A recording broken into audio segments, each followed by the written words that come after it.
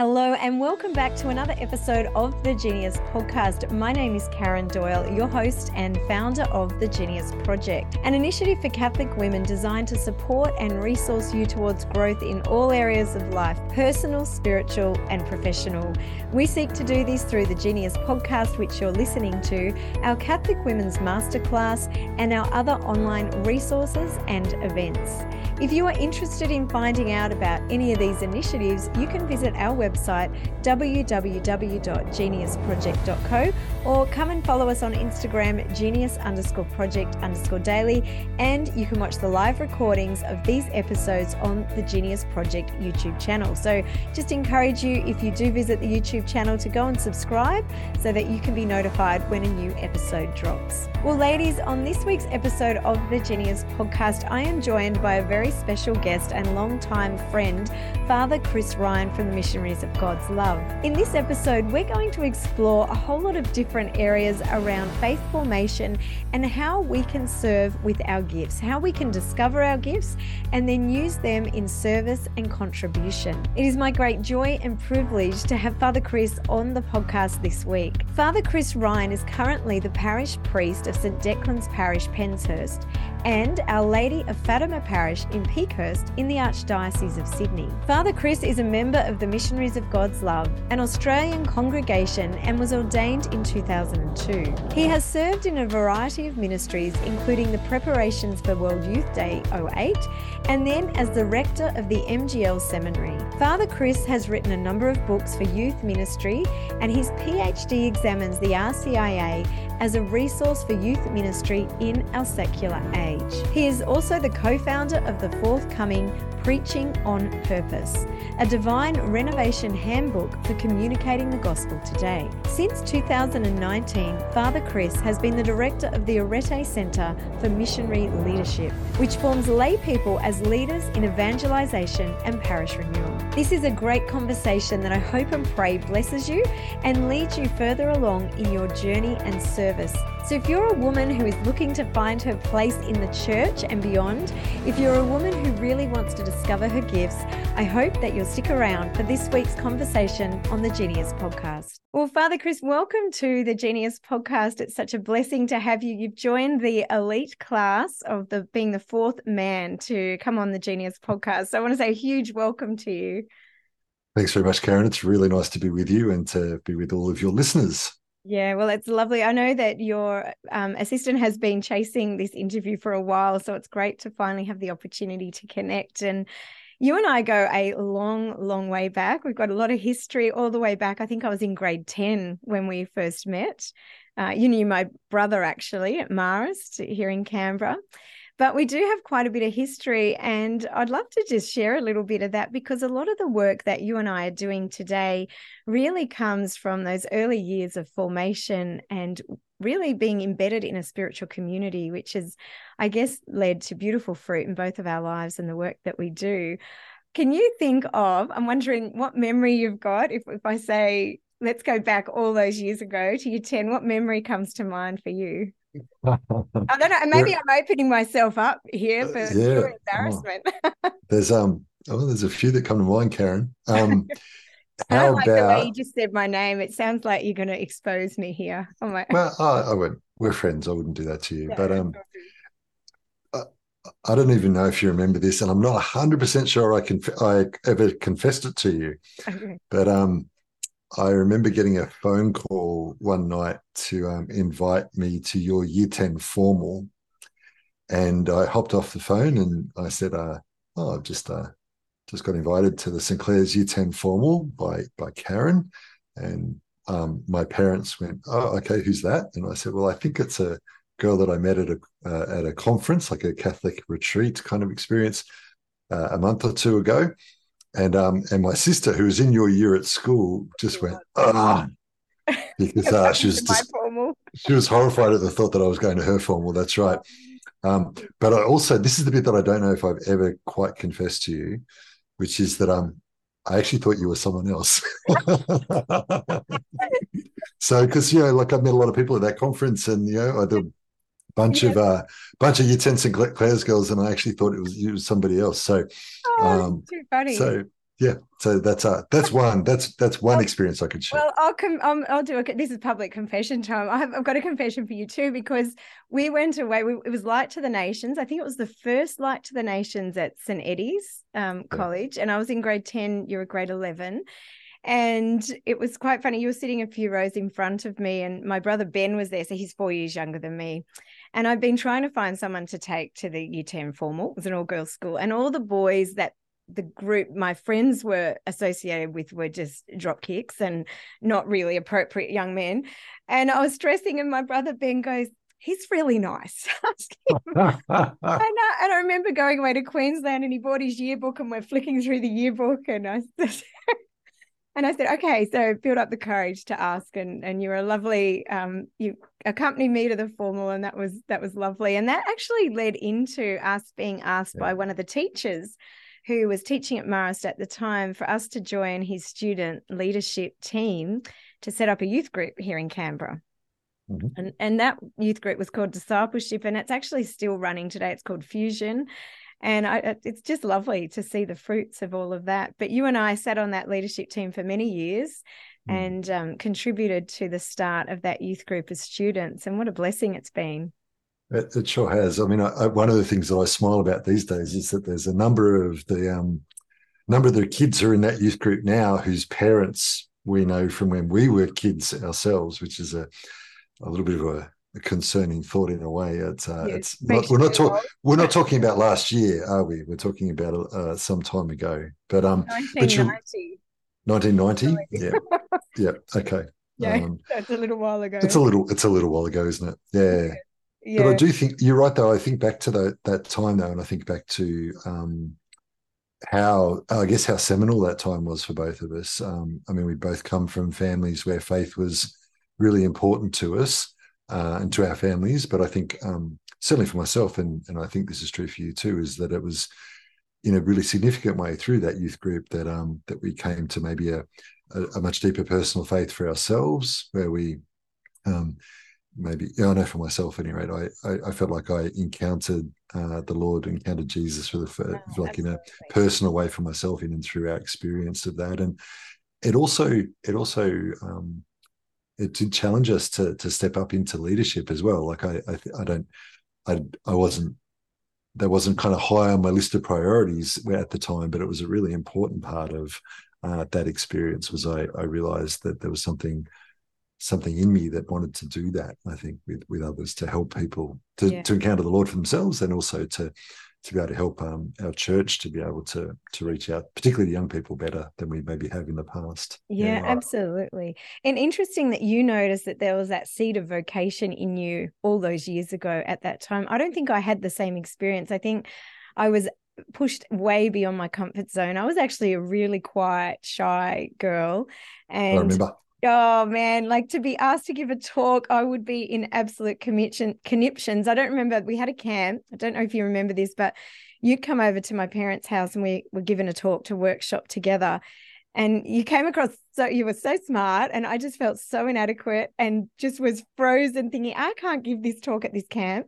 And you were very kind, but I look back and think the irony of not wanting to ever public speak, and now that's what I do for a living. It's funny that God, even though you may not sense the seed of vocation, that the Lord is moving through those experiences. And it was such a formative season of life. I think for me, it was just being shoved way outside my comfort zone, and lots of funny stories. but I remember us preparing that talk together very well, and I remember you being nervous, but I also remember then when you got up to speak, and we gave the talk together, and the authority with which you gave that, and the quiet conviction. So you had just there's a presence that you've had right back to then, to when we were 15, 16 years of age. Yet there's a presence that you had there that I think it absolutely hasn't surprised me that you've gone on to do the things that you have. Because I definitely think that you could see it there, and both in speaking, but also in leadership as well, the way that you do lead in so many ways. It wasn't like those things weren't present. I absolutely hear you were caught out of your comfort zone, but they were there. They were there back then for sure. Yeah, thank you. Well, I do see that now. I absolutely see that. And I think sometimes in our life, we may feel a call, but fear will contain us.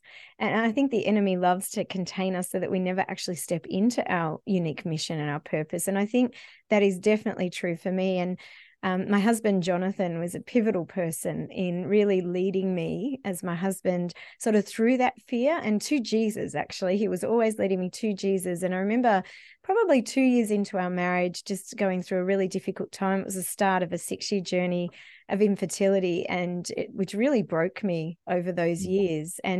But I think it was absolutely necessary, because what happened is it brought me to my knees before the Lord so he could rebuild my identity without that fear.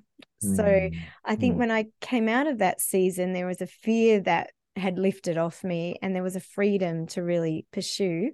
It took a lot of hard work and trust, and often, not giving a great talk about learning from those experiences to be where I am today as well. So, yeah. I have another memory actually of of that time. Actually, I was a new baby priest in Canberra. I'd only been ordained a year You or were a two, I deacon think. at our wedding, actually. I just remembered. There you go. And and deacon, maybe an acolyte. Was I already ordained? I think you were almost, weren't you about to be maybe. ordained, I think. What year were you married? 2001. So yeah, no. So I still would have been. I was ordained a deacon and a priest in 2002. So I think I served the mass. Yeah, Okay. yeah. So but I do remember as a baby priest in the couple, like a little bit later on, you and Jonathan would catch up with me, and you'd share, and particularly as you were trying to conceive. And I remember lots of conversations. Sometimes the both of you, sometimes just Jonathan, and then I remember one time it was after mass, and you said, "Can we catch up?" And you took me down to the shops, down to the cafes down in Manuka there in Canberra, and the way Jonathan started, I remember he kind of was like, we just I can't remember exactly how he put it, but it was something to the effect to tell you. I felt like it was actually I felt it was more of the struggle again. And you told me you were pregnant, and I not ashamed to say that I got a bit teary, and but I also might have sort of said something that shouldn't be repeated on a podcast, because I felt very embarrassed that I was in this cafe and I was a little bit emotional, but with joy, of course. But that of all the places you decided to break that news to me, it was kind of in a very public place. So, but it was a beautiful moment, and I do remember the pain of that, and then the challenge of that. And I think here's the thing about every vocation. I think in the end, every vocation, I think, gets proved in the crucible of suffering. It does. The other thing I remember, Karen, I don't remember when we had this conversation. It's not that long. When I say it's not that long ago, it's not the 30 years that we've been talking about. It's more like about 10 maybe, or something. I'm not exactly sure when it happened, but I remember you and I, we were chatting. We'd caught up somewhere and we're chatting, and we just talked about the fact that and I guess we probably were looking back, but we were talking a bit about the fact that we wanted to that in both of our lives we wanted to make a difference and a contribution, and I think there was something in us that was I think that the Lord put on us. I think some of our mentors, like I think the teacher that you spoke about was certainly a seminal kind of figure in this, but we wanted to make a contribution and a difference, and we were prepared to make some sacrifices for that. And I know, and you have, in your life in lots of different ways. And I feel really blessed. I don't know how many big sacrifices I've made really, but I think, to make a contribution, to make a difference, to like I sometimes say to young people, I became a priest because I want to change the world. To see the world be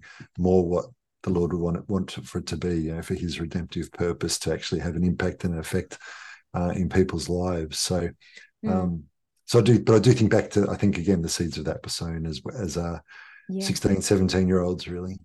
And it was I remember going, they had formation nights where the adults hosted these nights for all the young people with the intention of very intentionally forming them in their faith, in the life in the Holy Spirit, in prayer and relationships and all the different arenas of life. And that was so important. And like you said, so many people from that group all those years ago, we're all still friends. We might not be close and catch up regularly, but there's that deep, heartfelt connection. And I think what was really beautiful about that time was these soulful friendships that were birthed that really have carried us, and we're able to support each other near and far through very different seasons of life and our vocations, and that's been a huge gift as well. So it has.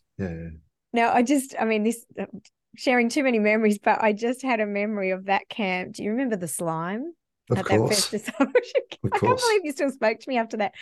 So for the listeners, there was this camp that we had, and there was a river full of slime. And I think Jonathan's older brother was one of the leaders at the time. I didn't even know Jonathan. And he and I collected bags of slime and hid it in this camp. And we're in sharing group, and I saw you go and nick the slime.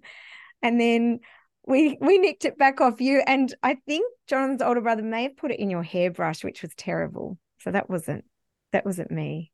I just plead innocence. Yeah, I hear you doing that. You know what? I must have I've blocked that out. Like I remember the slime. I don't remember the stealing supplies of it and that sort of stuff. I remember the whole camp being in the river and throwing slime at each other. But that's where the memory stopped there. Oh dear. Okay. So the other scars are clearly blocked out. I've pushed down. So. Well, Chris, since that journey, like all those years ago, so much has happened. So much, both you and I have had incredible experiences. I'd love for you to share with our listeners, I guess, your journey over the past 16 years. And because you were parish priest here in Canberra when we fell pregnant with Olivia, our eldest daughter. And then from there, you've just gone on to do some pretty incredible things, actually, and found... and lead people to Christ in beautiful ways. So would you share a little bit about your journey from where you left Canberra 16 years ago? Sure. Well, I guess part of, what I think has always kind of been central for me has been the experience as a 16-year-old kid and thinking, I'm an ordinary Aussie kid. And if God loves me in the way that he's revealed that to me, then he loves everybody like that, because I'm not anybody special. I'm a really ordinary guy. But God had just shown me that personal, unique love for me. And I just wanted to share that. And that led me to the priesthood and a deep experience of call to become a priest. And as you say, I spent my first couple of years of priesthood back in Canberra, assistant priest and then a parish priest in our parish there as a missionary of God's love priest. And that was great. When they announced that the Sydney World Youth Day was coming to us, the World Youth Day was coming to Sydney in 2008. So this was back in 2006. I remember thinking, that's fantastic. I hadn't been a parish priest for very long. I remember thinking, well, the way I'll be involved is I'll be able to take a group of young people from the parish to the World Youth Day.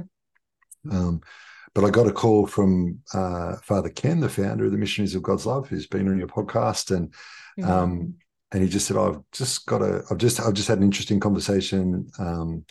They'd like an MGL to be part of the World Youth Day preparations, taking the World Youth Day cross around Australia in the lead up to World Youth Day. So it's kind of like the Olympic torch. John Paul II gave it to the youth of the world back in '86, and it's travelled around the host country of every World Youth Day since, and kind of continues to travel around the world. So and then Father Ken said, actually, they've asked if you would do that, and it didn't take. I'm not sure how much real great discerning I did about that, Karen. I just went, yeah, that sounds amazing.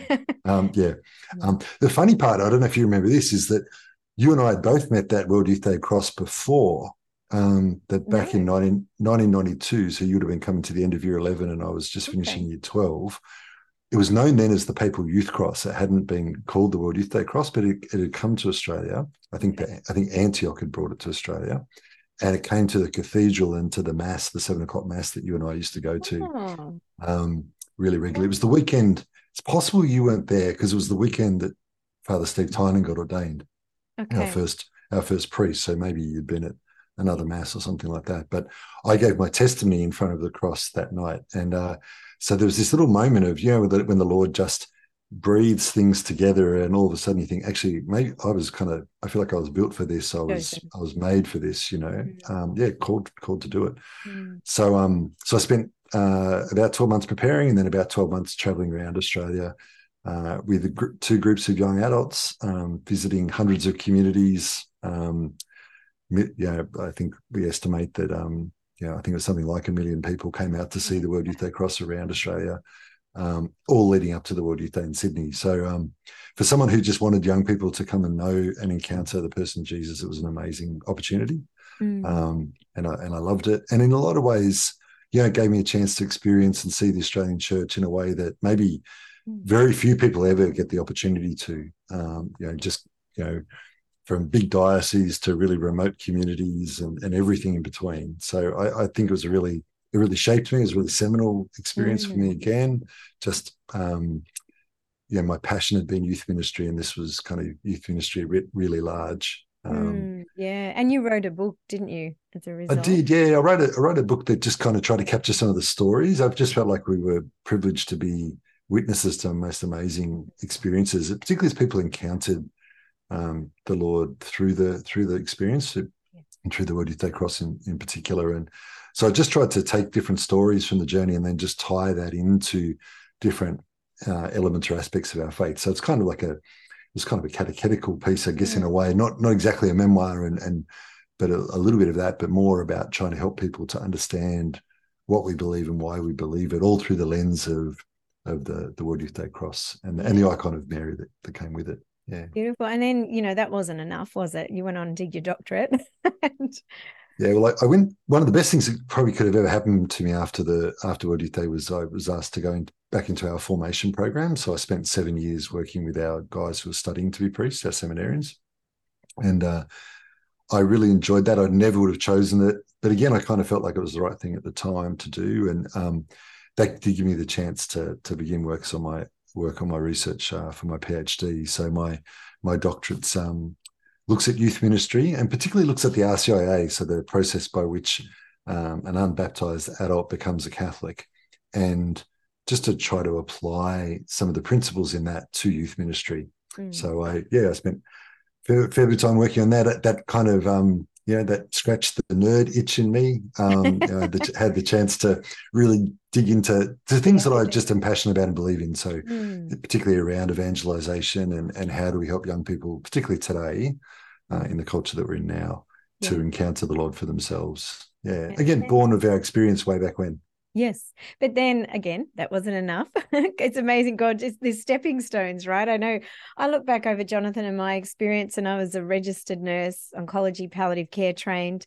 And then from there to running a media business and doing women's ministry, God has very specific plans for us, doesn't he? And he unfolds one at a time. So the next evolution of that for you, I guess, is what you're doing now, and you're parish priest in Sydney, but you are serving, I guess, the whole of Australia in a very powerful way with the foundation of the Arete Centre. Can you share a little bit about what that is and how that came about? What was the seeds for that?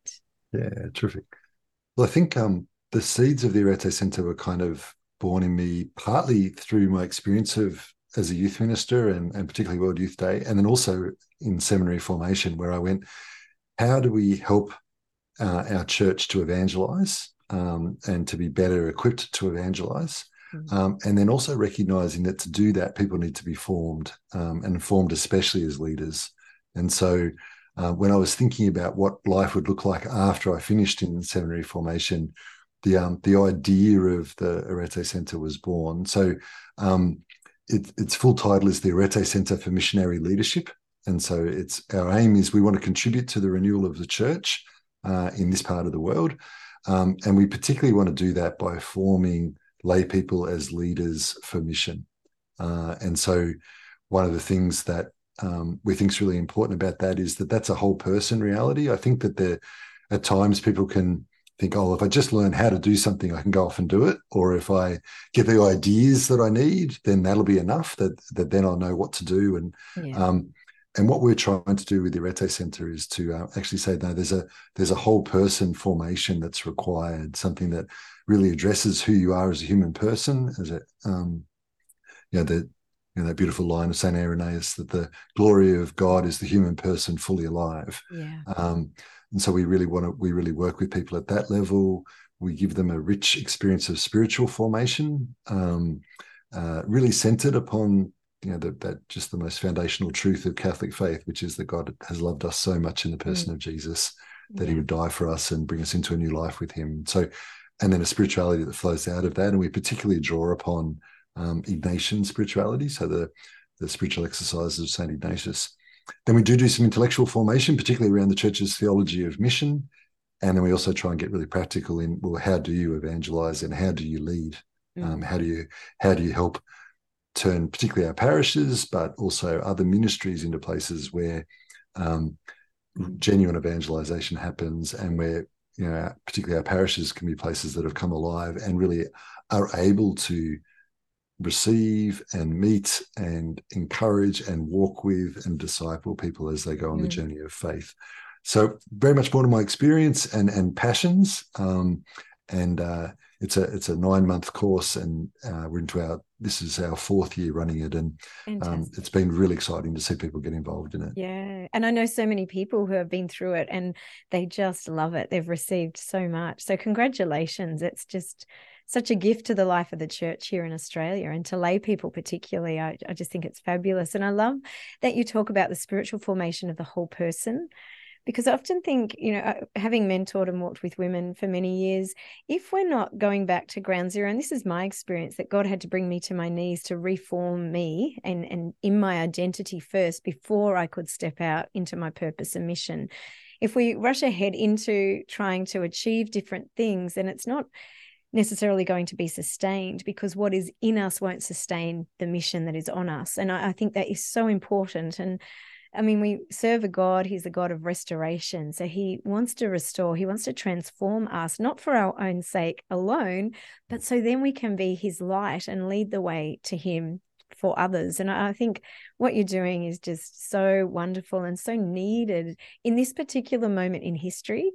I think I talk to lots of people, and there's just a doom and gloom mentality, which I understand. I feel it myself. The culture coming out of COVID it's a very dark place. It's a different world, a lot of different struggles. I think women with children particularly look around, and we're all concerned about just the pressures that are on young people today, some of the ideologies that are being pushed, the lack of church attendance, the lack of community. People coming out of COVID have not necessarily reconnected on those deeper relationships. So what I find pastoring a lot of women is a lot of them are doing it alone. There's a lot of isolation that's still occurring.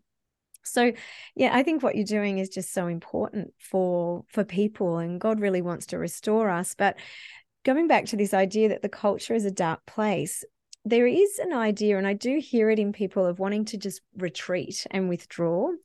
And I understand that. I have my own children, and I want to protect them, and I think it is important to withdraw a little bit. But as adults, we're actually called to be missionaries. We're called to be out in the marketplace, selling the gospel of Jesus Christ to people, because if we're concerned about the darkness, then there's all these souls that are wandering around in this darkness that are being impacted by the self-entitlement, the narcissism, the culture that we live in. And really, for those who have been given much, much will be expected. And so we have a role. God is calling us to be that light to people. And I love that. Can you speak a little bit into that, I guess, that mentality of wanting to retreat completely in the face of the challenges and the culture we're living through? Yeah.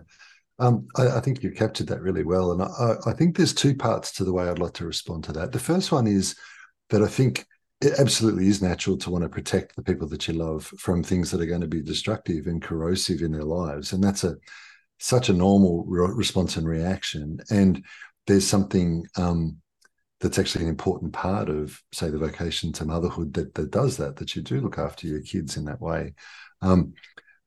what I'd also say though is that I honestly think that part of the darkness of the culture and the ways that the places that people can go and the difficult places they can end up in also means that there are people walking around who are deeply hurting, really wounded by life, who, when at the end of an ideology that's destructive of the human person are really hurt people. And that's actually the Lord's heart breaks for those people. The Lord wants those people to come to know him, to be healed, to be set free. But the Lord's method has always been to say, well, in a way, he would say, I've done everything that's needed for their ultimate salvation through the cross. But I need you to talk about it. I need you to tell other people about it. And I particularly need you to be joyful witnesses in the midst of darkness. I need you to be light in dark places. I think there's a real flipping on its head here, that when the places are really dark, well, lights are brighter, right? So if we can be in those places, Jesus always says to us that we're to be in the world, but not of the world, so that there's something in that dynamic of retreating sometimes that says, well, we don't want to be in the world anymore. Well, we can't be of the world, but we absolutely need to be in the world, because the world needs us. The world needs us, and Jesus needs us to be present in the world. And I think the crucial bit there is that if we can be the right sort of witness, because I think lots of people do look at Christians and they think that we're toxic, or they think that we're anti whatever they're passionate about or committed to or something like that.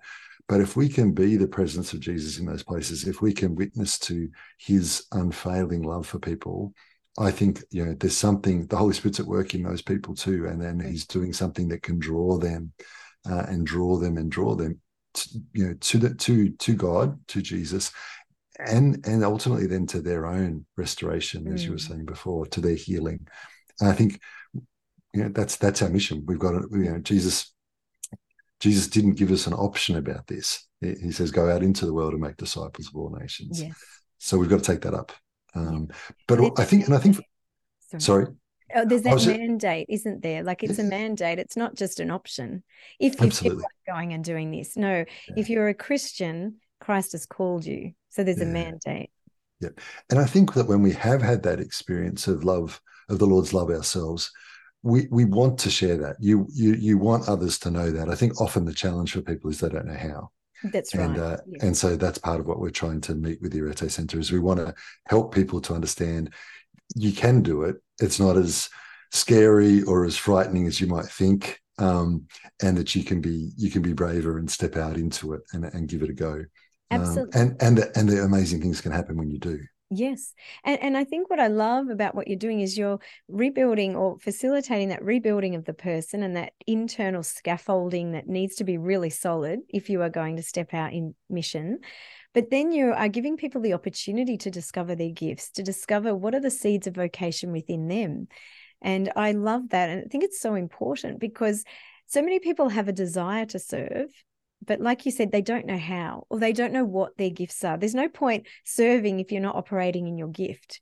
And that's tying into that St. Irenaeus quote, like, the glory of God is man or woman fully alive. Like, when we're operating in our gift, and we often say when you're running in your lane, like, there's nothing more beautiful than watching a person, at the height of their gift. I often look at Alyssa, who's a friend of mine. She sings, and when she sings, it's just captivating, because she's operating in the height of her gift where the Lord has her, and it's a beautiful thing to watch. So I think when you witness that, it gives other people permission to start to discover what their gifts are. On your website, I've pulled this little quote because I really like the description that ties into, I guess, your mission there. It says, like a ship, we also must rely on the wind, the power of the Holy Spirit, to fuel our sails and propel us towards our destination. I wonder if you can speak into that idea of being a ship and discovering our gifts and the role that the Holy Spirit plays in that process. Yeah, beautiful. So what you've taken that from is our motto, which is so it's a Latin phrase that says "Velis et remis," which means with sails and oars. And the idea is that that in ancient times, when if you had people on a ship, if they wanted to go as fast as they possibly could, if they wanted to go all out as quickly as they could to achieve their goal, to get to where they wanted to go, you'd cry out, you'd hear the cry, "Velis et remus," and that would mean that you'd make sure that all the sails were up to catch the wind, and that you'd also have everybody on the oars to be rowing as much as you possibly could. And we've used that as our motto of the Arete Center, because it captures, I think, this really important dynamic that on the one hand, there's things that we can do. We can row the oars. There's things as people, as human beings, that we can do and learn, discover, and put into practice that are just deeply human activities and practices. And we need to be able to do that, and we need to be able to harness those energies for evangelization in our world today, for the sake of the church's renewal, so that people will come to know the saving love of God. But because we're people of faith, it was not just about that. If it was just that, we'd be an NGO, we'd be some kind of human-centered organization rather than being the church. And so the whole sense of the sails is that we rely on the Holy Spirit to lead us and to guide us, to give us those nudgings and promptings about when to say something to somebody when it comes to evangelizing, or to help us when we've got to make a decision in leadership, but also and especially that the Holy Spirit has given us gifts. And the gifts that he's given me are different from the gifts that he's given you, and different from the gifts that he's given the next person. There's a whole bunch of gifts that we learn about in the New Testament. And each of them, when people are using their gifts and they're doing that for the sake of the kingdom of God, first of all, they're really fruitful. I can think of things that in those early days, before I had much of a clue about this, doing different things that I was terrible at. And you'll laugh about them. Drama. I remember, horrible at it. It's traumatic. No one ever asked me to sing either, right? No, me either. So everybody's got different gifts, but when you do find and discover the gifts that you've got, that you're fruitful. Like there's an ease with what you're doing. It comes naturally to you, or supernaturally, really. And what happens is that it's effective. That people experience and encounter God's grace. So your friend Alyssa, who I know as well, when she sings, people are drawn into the presence of God. And the other bit that I'd add here too, Karen, is we often think about this in kind of like a solitary sort of way, so that it's, I've got to work out my gifts, I've got to discover what they are so I can put them into service. But there's something amazing that happens when you have actually a community of people who know their gifts and are using them together in collaboration with each other. That's when a place, a ministry, a parish, a community, that's when it takes off. Because you've actually got people all using their gifts empowered by the Holy Spirit. And it almost, I like the expression, it creates almost like a force field of conversion. People can walk in and they go, I don't know what, there's something different about this place and this people. And they don't have the language for it, but what they're really experiencing is people exercising their gifts. They're cooperating with the Holy Spirit. And what that means then is that people experience God almost tangibly, as it were. They just become aware that God's there, meeting them and speaking to them, Yeah, that's so beautiful, Chris. You've described that really well. And I once again, it's just such an important ministry that you are spearheading there. And it's open to people from all over Australia, isn't it? It is. So we run the course. The program it's largely online. So we have Wednesday night lectures, and they're live lectures, so you can really get engage in the conversation. But then we also have 4 living intensives a year as well. Okay. So people come to a beautiful retreat centre just outside of Sydney, and we gather there 4 times a year. So and part of that is really, again, just to tie it back to our teenage years, part of that is born of the experience that you and I had, along with a bunch of our friends, of going to live in camps and summer schools and those sorts of things, and knowing how formative and transformative they were for us. And so I wanted people to have that experience. That in-person event is just so important, isn't it? That shared experience. Yeah. I'm wondering if we can jump from that now into, I guess, the role that women play, because the Genius podcast is a podcast specifically for women. And this is very much a contested space when it comes to women's role in the church. And you and I have both sort of countered this at different times, but I think what Arete does is it really gives women a place to discover their gifts and very practical ways in which they can activate those gifts in service and contribution of the church and beyond the church walls too. Like this call to evangelization is not simply just for the parish. It might be in somebody's workplace or building a new ministry or any number of outreaches. It's not confined to the parish. So I guess let's start by just looking at, I guess, the issue of women, because I often hear that argument from different women. Well, why can't we be priests? And it's not an equal playing field. Can you speak a little bit into that struggle, I guess? And I guess just acknowledging also that sometimes that's coming from a place of hurt and brokenness, that, the whole church is made up of broken people, and there are broken people who bring their woundedness. There's priests who perhaps have not led well, and that has caused wounds in the hearts of people. Can you speak into those two things for me? Yeah, I'd love to. And I think it is important to acknowledge that that sometimes when women are feeling this issue acutely, it is actually born of personal experience where they have felt shut down in some way, or they felt like their gifts haven't been received by, whether it's a particular individual and leadership, or whether it's by a group at large or something like that. And I do think that's important to recognise that that's certainly part of the story of some people's lives. And I guess a big part of it for me is to say, well, it can actually really be different. It can look really different to that, and I think it does. So there's a couple of elements there that I think are worth picking up. And the first one is to say that I remember, as a seminarian, I went to the Philippines for a year's formation, and I had an American spiritual director when I was there. And at the end of my last session with him, he said, "Oh, what are some of your reflections on the year?" And I said a few things. He said, "What about the country?" And I said a few things. Then he said, "What about women and in the Philippines?" And I thought about it for a minute, and I said, "Well, here's the thing. They drive so much without in a machismo kind of culture. They drive so much of it." And he said, "Yeah, I think the church, if the women in this country stopped working, the church would fall over in 3 days, and the rest of the country would fall over in 4." And I think there's something really important here, and that is that there are all sorts of places to lead in the church, and there are all sorts of contributions to leadership that women can make in the church. And I want to single out a couple really clearly. Here at St. Declan's in the parish where I serve, where I'm parish priest, we have a senior leadership team, and there's myself, there's an assistant priest on that leadership team. The other 3 are women, and that's the decision-making engine room of the parish, right? Like those three women lead in really important ways. One of them's the evangelization coordinator.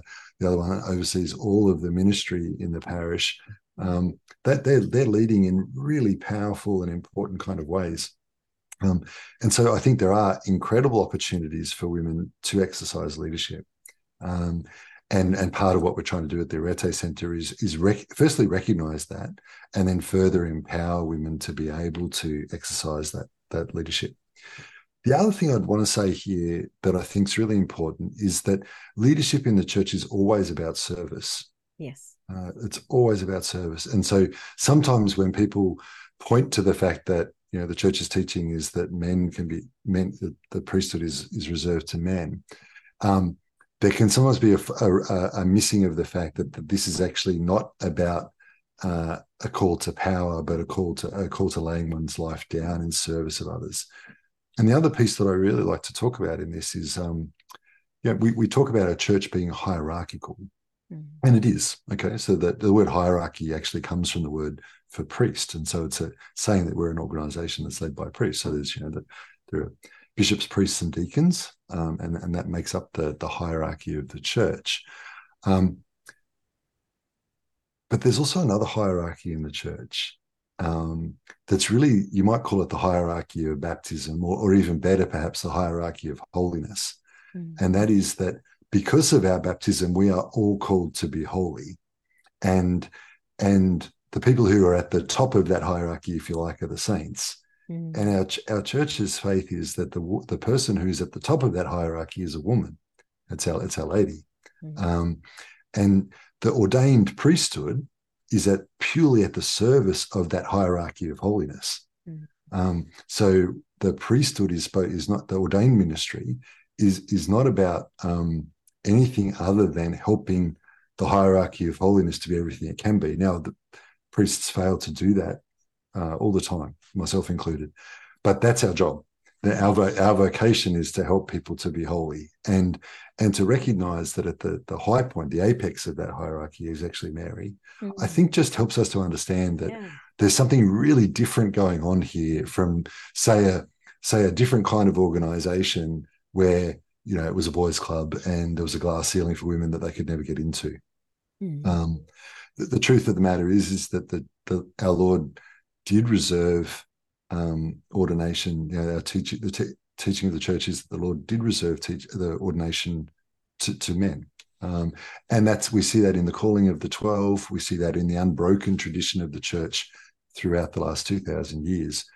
It doesn't mean that women aren't to exercise leadership. It's just one particular element of leadership. And a big part of what I think we're trying to do at the Arete Centre is to reclaim the fact that there needs to be many leaders in our church, of which the ordained ministry is really crucial, but it's not the only one. If I was to try and, I can't imagine trying to exercise leadership without doing that in collaboration with, in fact, the extraordinary group of women who work here in the parish. The Arete Centre is no different, and we want at the Arete Centre to help women to actually step into what they've been called to do and to lead in the ways that they're empowered and gifted and called by God to lead as well. That's a very beautiful explanation. I love that hierarchy of holiness. I haven't heard that before, but it's a beautiful way to look at it, isn't it? It's really it just turns it on its head, Karen. Like it means that for me as a man, as a priest, what am I aspiring to? Well, I'm not aspiring to be a bishop or a pope or anything. I'm aspiring to be like Mary, who loved Jesus so perfectly. Like it just shifts how you think about what really is important here. And it also speaks to the fact that while the church is a human organization in many ways, it's also an organization like no other, because it's just configured so differently because it is Christ's body, because the church is his bride. Beautiful. Oh, I love that. It's fantastic. And I think, there is a place to acknowledge the wrongs and the hurts that have happened. I fully support that. But my experience with a couple of groups has been that they remain stuck in that pain and they remain stuck in the complaints. And I think once you've had that opportunity to, I guess, voice those and then ask the Holy Spirit in to heal those, and that might need to be done with a counselor or somebody and prayer ministry, there comes a point where you have to move beyond that pain and use that. We talk about that redemptive suffering. So how can that pain, if a woman has been hurt, how can she then allow the Lord to transform that pain so that it can be a gift and part of her story to other people to show them the way? And I think, for me, the Genius Project and the Genius Podcast was actually born out of an experience with a particular group of women who were complaining for many, many, many years, actually, not just a one-off complaint. And in the time that they was going over and rehearsing over and over, and they were stuck in that pain, I was able to move forward and create what I have now. And I think that's that fruitfulness that when we bring pain to the Lord, he can transform it. But then we're not meant to stay stuck. So we're meant to use that and to then offer that as a gift. And so I really want to encourage women, if they are stuck in that pain, to seek out avenues to receive healing, because the Lord wants to use you no matter what experience you've had. There is a call and a mission on your life. And just seeking out people who can help you move beyond that pain is really, really important. So. Yeah, I'd echo and affirm all of that. I think that's really, really important. And I think also to say in that too, that there's an opportunity as well for when the Lord, the Lord in his mysterious grace allows some of these things to happen sometimes. the way that that can be transformative, that if you actually are able to bring that to him, the Lord can use you to do extraordinary things coming out of that. And that in fact, that's always the way the Lord works. The Lord always meets us in our experience of pain, of weakness, of brokenness. And if we allow him to work that transformation, then it's actually from there that we're able to minister. And that's part of the fruitfulness, the life, because it's really the dynamic of the death and the resurrection of Jesus playing out. And I think it's fair to say that, I see this in you. I see this in the women that are on the team here in the parish, and others who are serving in different ministries here in the parish. I see it in the Arete Centre staff as well. Women have the most extraordinary opportunity to bring something that I don't bring. They bring something that I can't, because I'm a different person with different gifts. Our church needs to be able to celebrate that. Our church needs to be able to receive those gifts. Our church is crying out for the contribution that can be made there.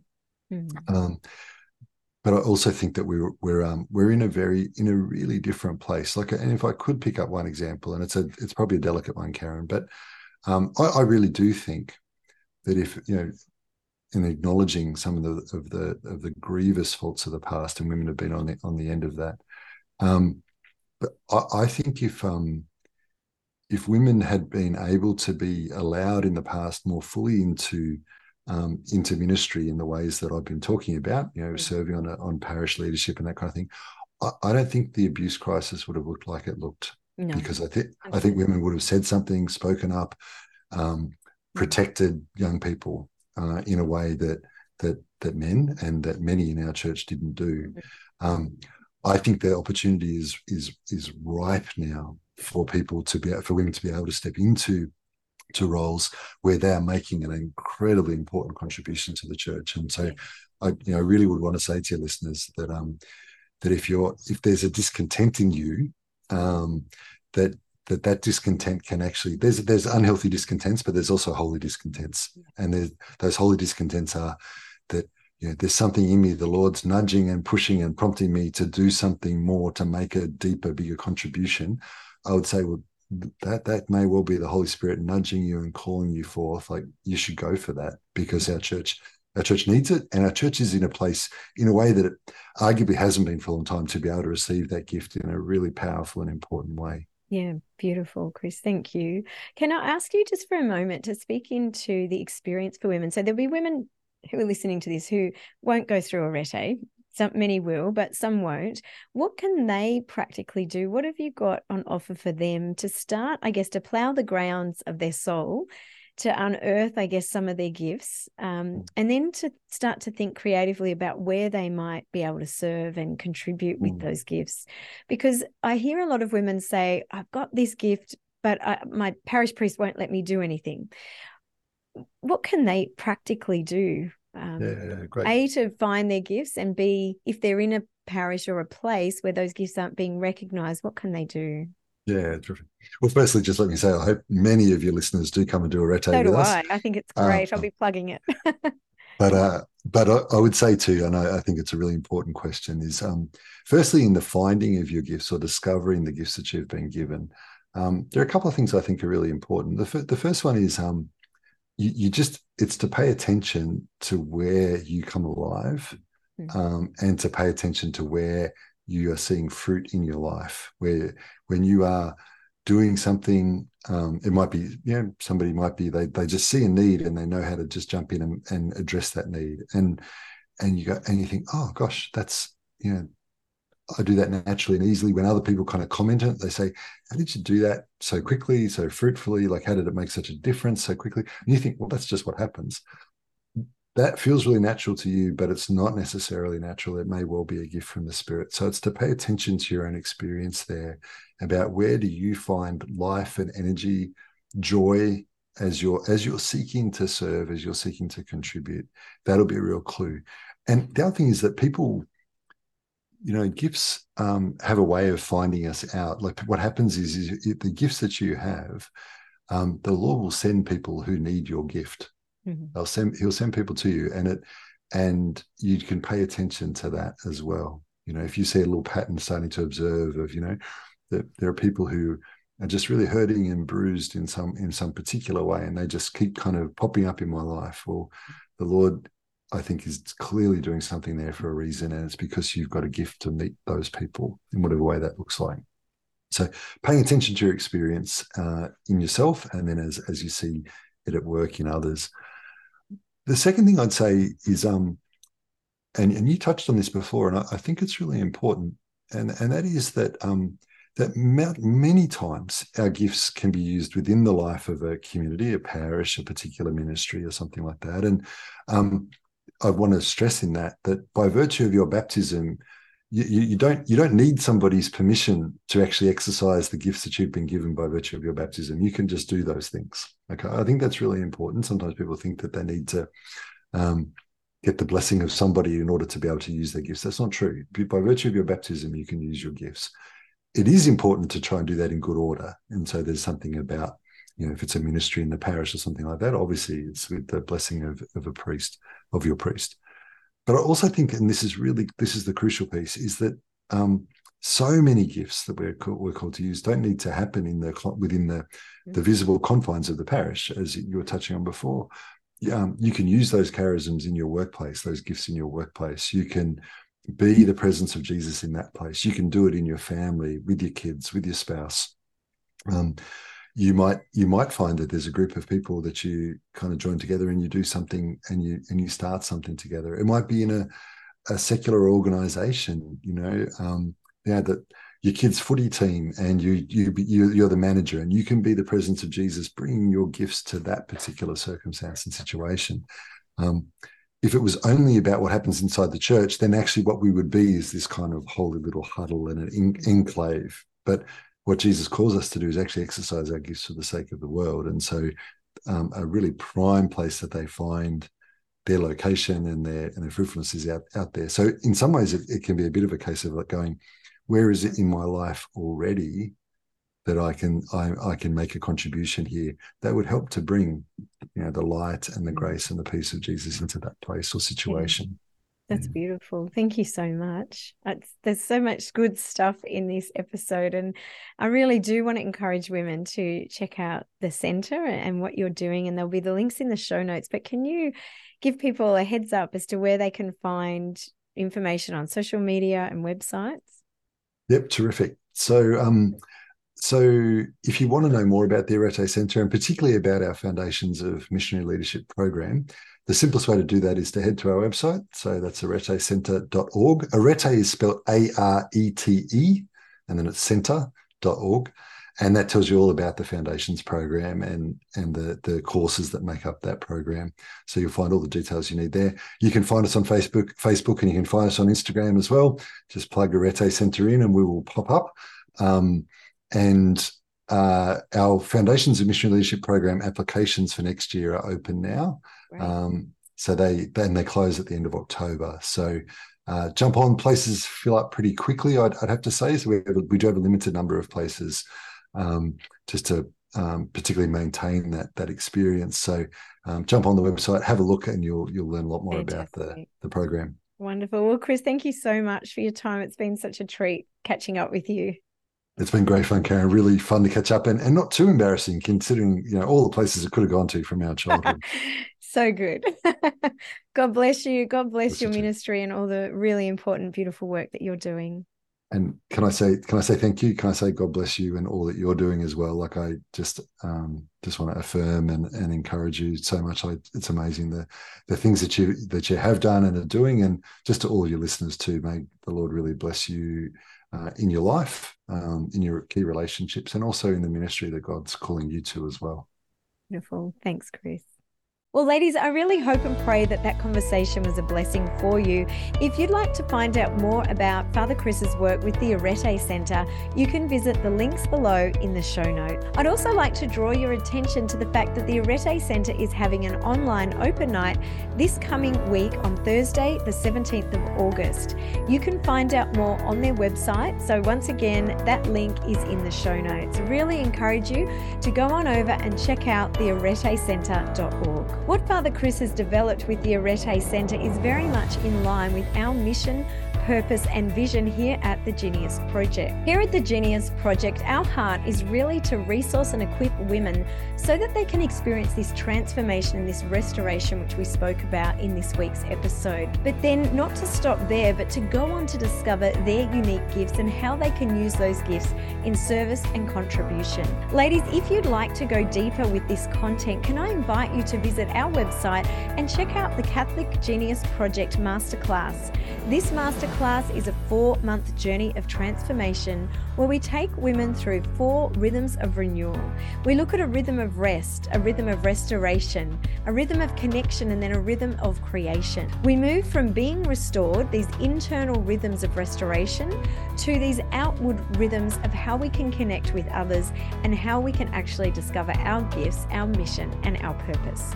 You can find out more about the masterclass on our website, www.geniusproject.co. Ladies, I'd love it if you could do me a small favor to help spread the word here at the Genius Podcast, and that would be just to flick on over to the podcast platform that you're listening to and leave a review and a rating. This really helps support the work here at the Genius Podcast, and I would be so grateful for your time. Until next week, ladies, have a beautiful week. God bless you, and I look forward to you joining us next week on the Genius Podcast.